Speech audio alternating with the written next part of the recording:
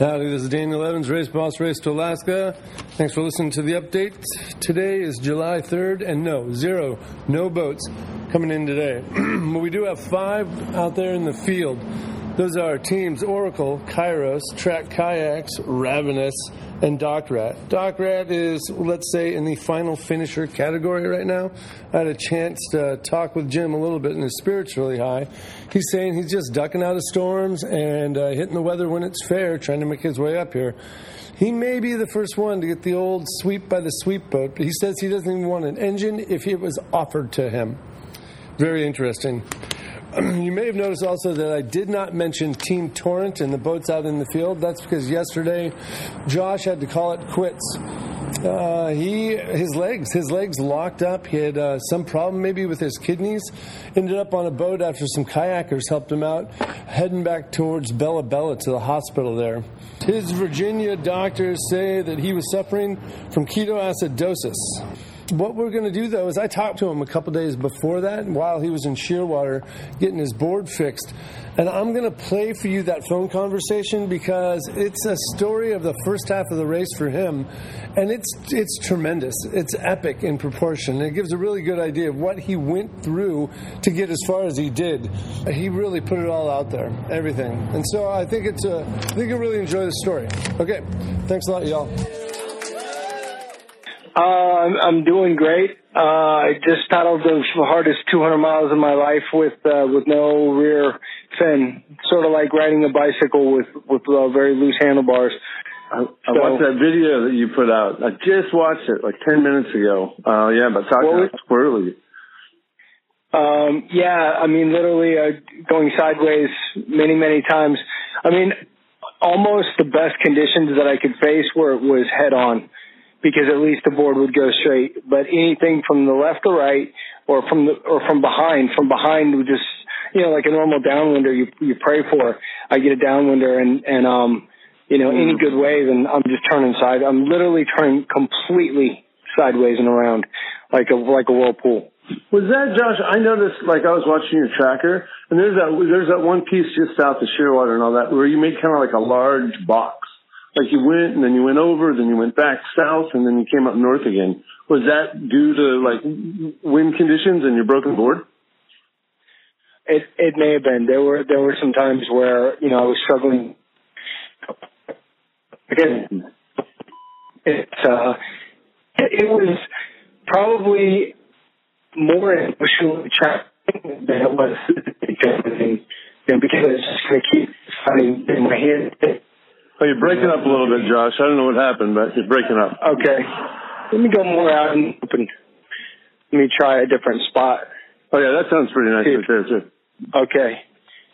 So,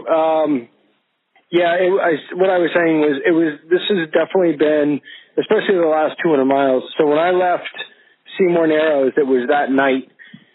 And so I had all of Johnstone Strait and then all of Queen Charlotte. And so we were getting beat to death by the north wind going down Johnstone Strait. And so I think everybody with paddles, veered off to the east to take the eastern route, which everybody knows is not the best route because then you're on the leeward end of everything hitting there. And then especially those inlets coming in, those rivers coming out, which was just an amazing nightmare. But it had to be done because you couldn't make any progress down Johnstone.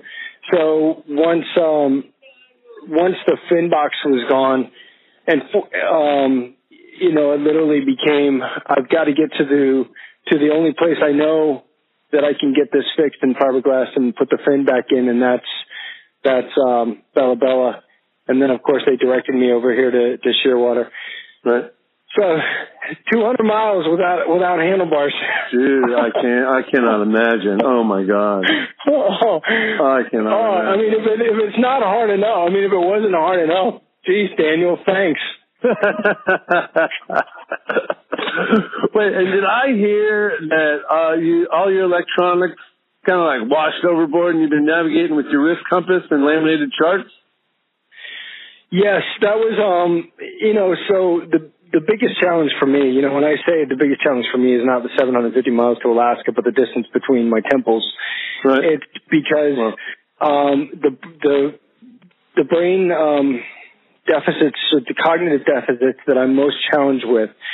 One is memory, but bigger than that is simply put is ADHD. It's adult onset ADHD, and that's from the brain injuries. And so what happens is I do one thing, I put something down, and I think to myself, okay, I'm put this here and I'm going to tie that off. And I look over and then there's another thingy, and I pick that thingy up and I'm going to, I'll just put this over here right before I tie this down. And that thought is continuing. And then I'll look over and as I put that down, there's another thingy, and I've completely forgotten about number one. And completely, like it's erased. And so then I'll stand up and paddle, and I never tied my GPS down. And so that's what happened the first time. The other two just, they died. My waterproof GPSs, I guess, are only waterproof on the East Coast. Yeah, probably right. Yeah, you need West Coast waterproofing when you're over here for sure. Right. So where that gets worse is, so the fin box is gone. I'm riding on my bicycle with no front handlebars. I don't have GPSs, and I have two compasses. One's on my wrist, one's a wristwatch, one's my watch, which has an electronic compass, and then one's on the board. The one on the board has been crushed, so it doesn't work. So as I'm paddling along, literally, I go to paddle. I paddle a left paddle stroke, and I literally watch in slow motion my wristwatch just fall off my wrist into the water. And I mean, it was, I can't even describe it. It's sort of like, why did that just happen to me? Something that I've had that watch forever. And it just said, it's time for me to go because I'm at R2AK. Wait, where were you when you lost all compasses? Where Johnstone Strait. Oh my! So you were from Johnstone Strait to? Well, no. So I have one compass left. So I have my wrist compass, right, and it's a good compass. And so I'm literally, because anytime I take anything off or on, I've got to remove that compass, which is I'm thinking about putting it around my neck. I'm thinking about, because I'm everything that's gone wrong so far. By the way, there's a new rule. There's Murphy's Law. Anything that can go wrong will go wrong. And then there's the law at R2AK. Everything will go wrong. I like it. So now it's the ordeal with the compass, because again, the board is now taken on. The board weighs about 80 pounds now. So my 55-pound board is taking on about 25 pounds of water. We got a scale. And so it's a big barge. And so I'm, just really physically challenged. Not so much my body, but my hands, because of pulling so hard, your hands are your weakest link. Got it. And then, so now when I go to hit the beach, of course, I've got to drag that board. I can't lift it with one hand anymore. It's a two-handed tug until literally it's step, step, boom, step, step, boom. Every, from to the high water mark every single time. And so that just became so incredibly fatiguing. So fatiguing that I just started sleeping on my board alone. So that I basically would find a calm water, and, I'd have water on my back and just wrap myself in my space blanket and anything I could warm, and just go to just sleep, which was not good sleep. So you would just sleep drifting on your board? Yeah, just sleep and I try to get in a place that maybe wasn't too strong, Right. out of the shipping lane and away from the crash down of the rocks. And only of course when it's calm. So now the biggest challenge is for me is been keeping track of this wrist compass. And I know that sounds so silly and so stupid, but anybody can understand that, I'm holding on to this wrist compass it literally is my lifeline. Yeah. So now, because we're taking longer, I'm not listening to the radio anymore, because I've got just enough radio that I can call for help, and radio battery, and because I need to get to the next checkpoint. And so I finally get to one place where I beach, because I've got to get some good sleep. I beach, and I sit just above the high tide line, so I'm going to wait for the crashing waves to wake me up, or the first bit of water to wake me up. Mm-hmm. And I leave that beach, and I look at my wrist, and my wristwatch, my wrist compass is gone. Oh, I can't remember where this is, but I'm still 70 miles away from Bella Bella, and that was the moment that I said, well, I left it on the beach somewhere. I'll go back and find it. So of course I went back to the beached my barge again, searched around the rocks, couldn't find it, searched all my bags, couldn't find it, got back on the water, and I basically said, well, this is it. I'm going to have to press my spot to call Daniel because I don't have a compass. I'm basically going, I'm like literally going, okay, I've got all these things going wrong, and I'm going, okay, I know the sun and the moon, and I can navigate off the stars, and I'm going, come on, man, this is crazy with the weather that's been going on. That's crazy. It's time to make the call. Uh-huh. And I'm like, oh God. So, and this happens twice to me. So I go back from the beach, and I go and I just walk the logs one more time, and I sit down and look down, and my compass is there in the rocks. And I'm like, no way. You have got to be kidding me. What the hell? Are you serious? Oh my God. It's like in a crack down in the rocks. Oh my gosh. And, you just, all you can do is look up at that point. Oh yeah. I hear you. And the irony of that is like, thank you for the continued suffering at R2AK. So I continued on and got to Bella Bella, and then we've just gone through the saga of trying to find the glass man, who's Rick, who lives out in a little, shack, and so getting in touch with him. It's just been an amazing saga here. So finally, as I found somebody that could help me with the glass, because I can't run a tool because my hands are so swollen. Mm-hmm. And finally, like Rick just walks in, and he's older and he's crippled, but he gives us the guidance that we need. We were about to use the wrong materials, and he says, no, you need this cold cure. So literally, we're doing it right now. And he said, by the way, don't leave in the morning. You need to give this a good 18 to 24 hours, or it's going to work its way free, and you're just going to have the same problem. You're going to be without a tail fin. So I'll probably leave tomorrow afternoon, and then I'll be back on a bicycle with a steering wheel. And won't that be nice?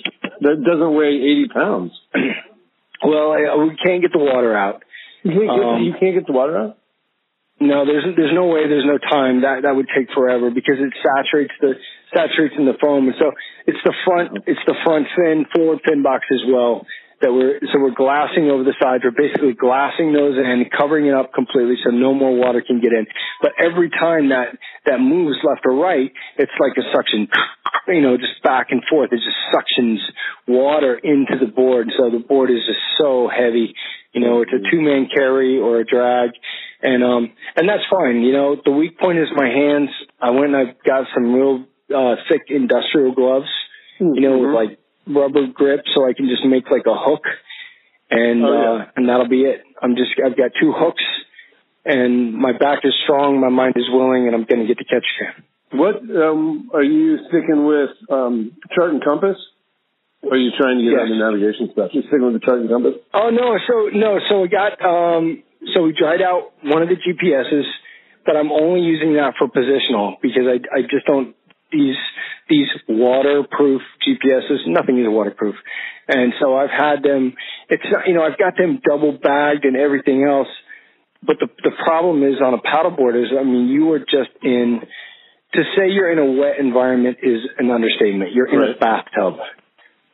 So eventually everything gives way, and eventually things are saturated and filled with water, and they just don't last. So what I'm doing is I've got a Pelican case from 511, and that anything that is bomb-proof, that's waterproof.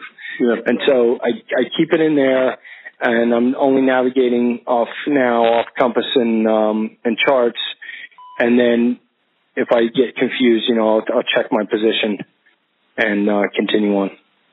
Solid plan. Yeah. I mean, Josh, you had me on the edge of my seat this whole conversation. This is incredible, Josh. You are, what a challenge. I've been on the edge of my seat this whole time, especially that last compass loss and just like literally like facing like the only way that I've got my radio, but the only way is I'm going to be on channel 16 calling the Coast Guard, or I'm going to be hitting my spot. And the only way out of here is to say I'm done, and it's so simple. I've lost my compass, it's like, hey, I just need you guys to throw me a compass and I can continue, please, That's like the one thing. That's the one thing. That's the one thing I never want to lose is my compass. Yeah. Right. Exactly. So I was able to also buy a spare compass here as well. Oh, good for you. Right on. But they don't have any watches here, so and I don't care. Can I tell you something that's to me has been absolutely magical about this whole thing? Yeah, I'm all ears. So, I'm dealing with the board, and I'm dealing with that was the first issue after leaving Seymour Narrows, and I'm going down Josh. I'm dealing with trying to figure out how I'm going to do it, and I go, well, I've got the rudder, but the rudder is not stiff enough to provide stability, right? Mm-hmm. And it's also not stiff enough to provide direction because it wiggles, it moves. It's something that I made. It's like homemade, and as I'm paddling, and I'm just going, well, you're just going to, like always, just focus more on your paddle stroke and making your paddle stroke straighter. And so that became the thing. And then my watch falls off. And I'm like, well, what do I really need my watch for? Well, time distance, that's pretty important for navigation. But I'm like, hey, you've got the tides, you've got the sun and the moon. What do I really need?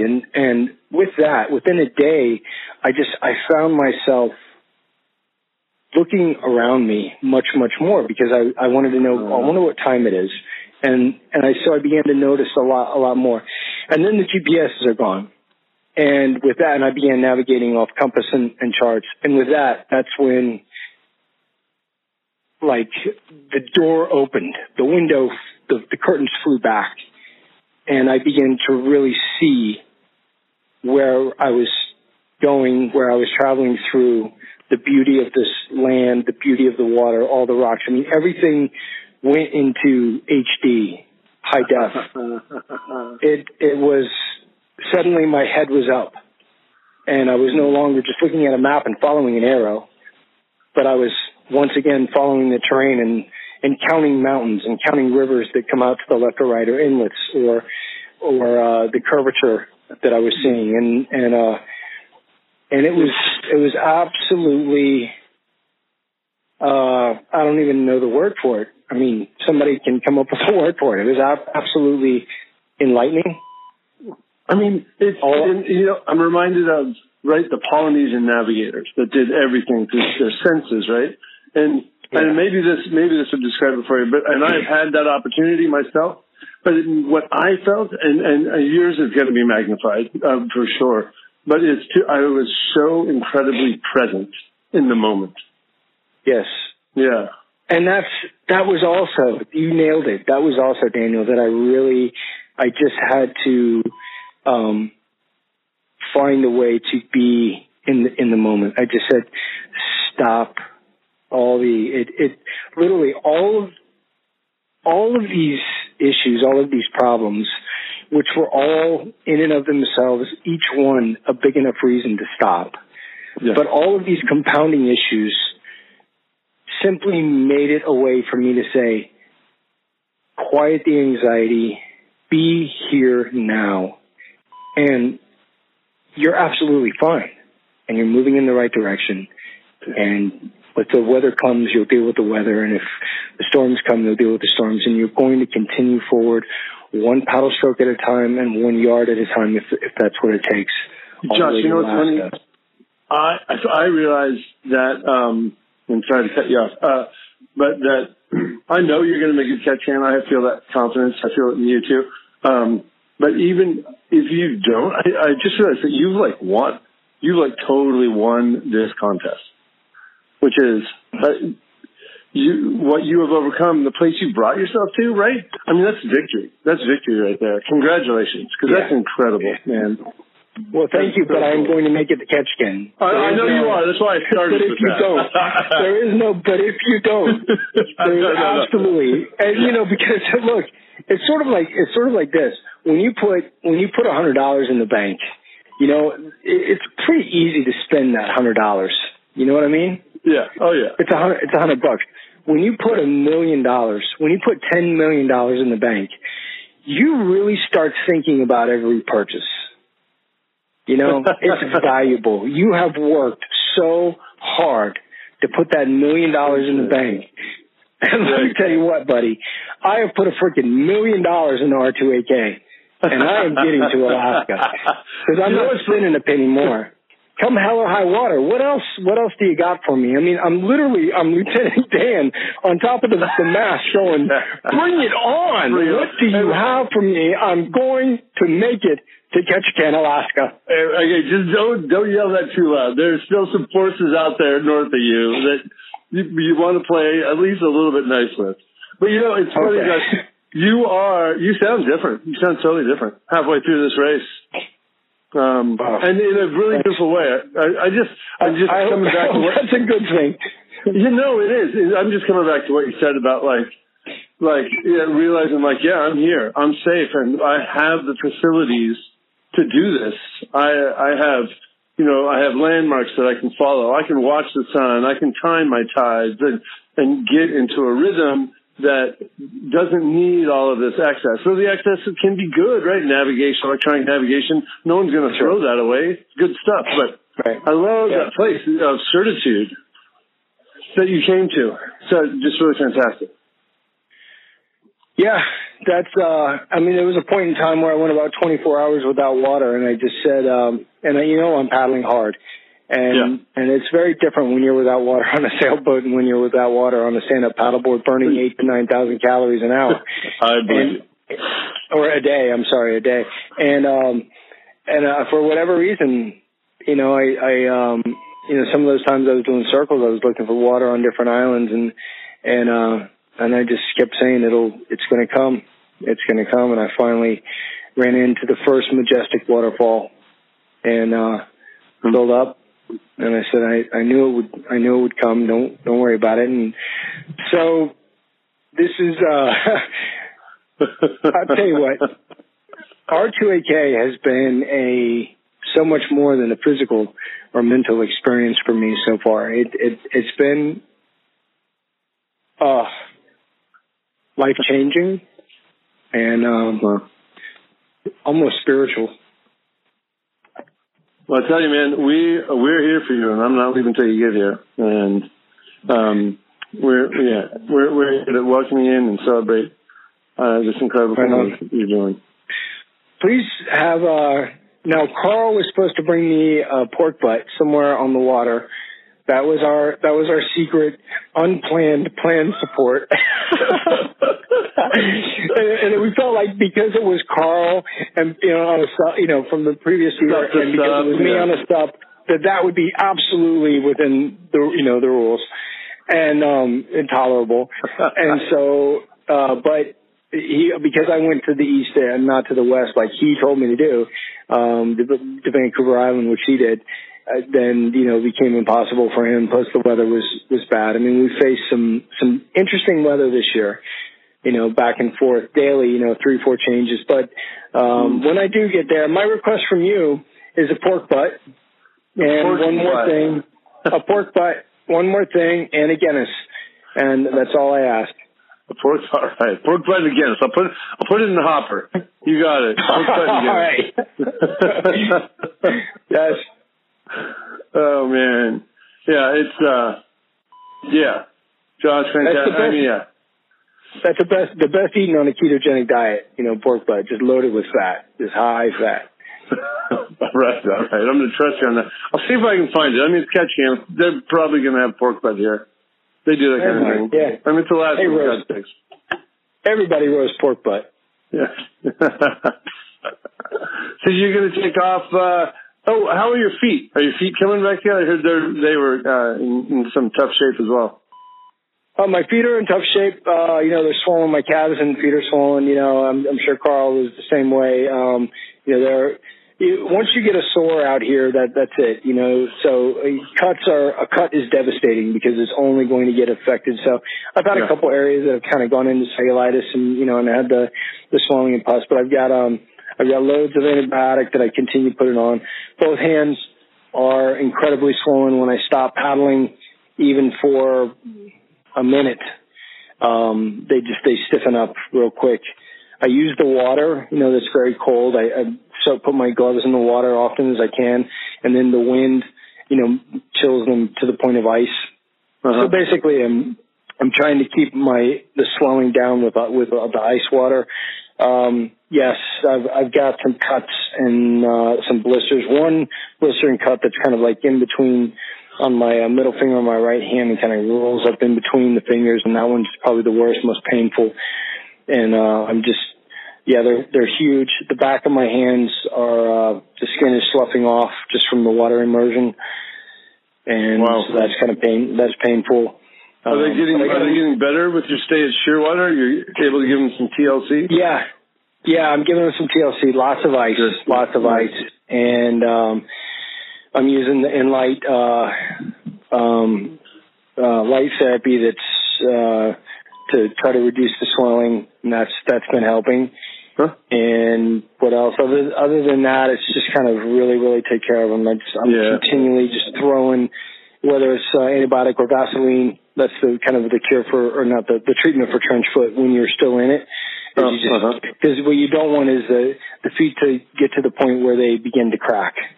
And once they begin to crack, that becomes so painful. The other thing is, the feet, the neuropathy has already kind of has begun. So, and that's from immersion foot, so you get these, the nerve pains that go, you could feel it shoot down your ankle right to a toe. It's like a lightning bolt. And, it feels like somebody's driving a nail into the end of your foot, into your toes. And that neuropathy really, that's immersion foot. That's trench foot from like World War I. Yeah. And all you can do is, I paddle faster. Yeah. My calves are the size of I like the size of bowling balls. It's pretty rough, but there's an end in sight now. I don't have any more checkpoints to go through, and it's a long way away, and that's okay. We're definitely gonna get there. Oh yeah. You're a lot closer, today than you were 3 days ago, right? That's it. It's one paddle stroke at a time that you get there, and I can see that distant shore. I can smell it. And I know that there's people there supporting me. I know that, and that's the connection that I'm paddling for. Everything I ever wanted for Operation Torrent is happening. I am facing the torrent, and I'm overcoming it one day at a time. And what comes tomorrow, I'll do my best to overcome. And I don't put it past Mother Nature to just whip my ass and put me on the rocks in a crumpled mess. But the point is that when she does, that I will still be crawling forward when the Coast Guard flies in to retrieve my body. Let's hold off on that scene for a little while, Josh. Right on. I'm with you. Okay, good. One more little thing. I know it's gone so long. I got hit by a rogue wave, and I was probably 30. I was traveling up the Queen Elizabeth, or it's not Queen Charlotte. Queen Charlotte Strait, Harbor Strait Sound, and so I'm just staying outside. The breakers on the rocks are they're about 40, 50 feet out, and there's like 3-4 foot waves. And I'm mainly watching that because I don't want to get too close to the rocks and get crushed, right? Right. And, but at the same time, I'm not getting out in the open where there's all the wind. There's like this very narrow sweet spot. And so suddenly the board just rises. Like I suddenly get on the freight elevator, and I shoot up 10 feet, and I know what's happened. This is a wave, and so I go up and I look to my right with the rocks, and this thing breaks hard. It is a big 10-foot wave, boom, and naturally I look to my left, and on my left is its twin sister, and it's breaking, and it's breaking at the top. And it was, when you talk about your life flashing before your eyes, in that instant, I went, this is absolutely the worst possible thing. Now remember, there's only like 3-foot little swells coming at me at this point. All of a sudden, this is out of the blue, and this is right at these rocks. And so I dove down on the board and just kind of put my shoulder into it as it broke, and I just hit the bottom of the break, and I just barely tucked into it. It rolled me one time and didn't carry me. And I did a complete circle under the water. I came to, and it breaks, and I like looked up and I looked to my left, and there's nothing but like still water and these little 3-footers that are kind of just gently coming again. And the only thing I thought was, that was from Daniel at R2AK. He just tried to murder me on the rocks. But I mean, it was, I don't think it was, aside from the cold and the risk of hypothermia and the constant exposure and everything going through, that was such a fluke. And I went, you really, I mean, that was pure, definitely bone breaking at a minimum. You know, going into the rocks on that kind of wave would be absolutely catastrophic. You know, you'd be lucky to have survived. You know, best case is you're dead because it's going to really hurt so bad, and you're just going to be hitting your E-probe right after that. But I'm just going, what in the world, what more can you have from me? You're trying to kill me here at R2AK. You're literally trying to murder me on this water. It was such a rogue wave out of the blue, and at that moment that I went, that was like a sniper shot, man. It was. It literally was like a sniper shot in Baghdad that out of the blue, suddenly a bullet hits the wall right beside your face. And and then you hear the report of the round and you go, you missed. You know? I mean, but your life passed before your eyes. For the record, we actually want people to finish, okay? But just recognize that it is a hard body of water, right? As you know. It is. My goodness, yeah. It's very difficult. Very challenging. The best in the world. I love it. Yeah. Well, Josh, thanks for calling me, man. And thanks for giving me an update. I was very curious, like I said, talking to Molly about it. And I'm glad to hear the state of mind you're in and that you're getting the repairs you need to keep on going. I think right on. Thank you. Yeah. Thank you so much, Daniel. I'll see you in Alaska, okay? I can't wait, man. I'll see you then. All right. Take care. Yeah, bye.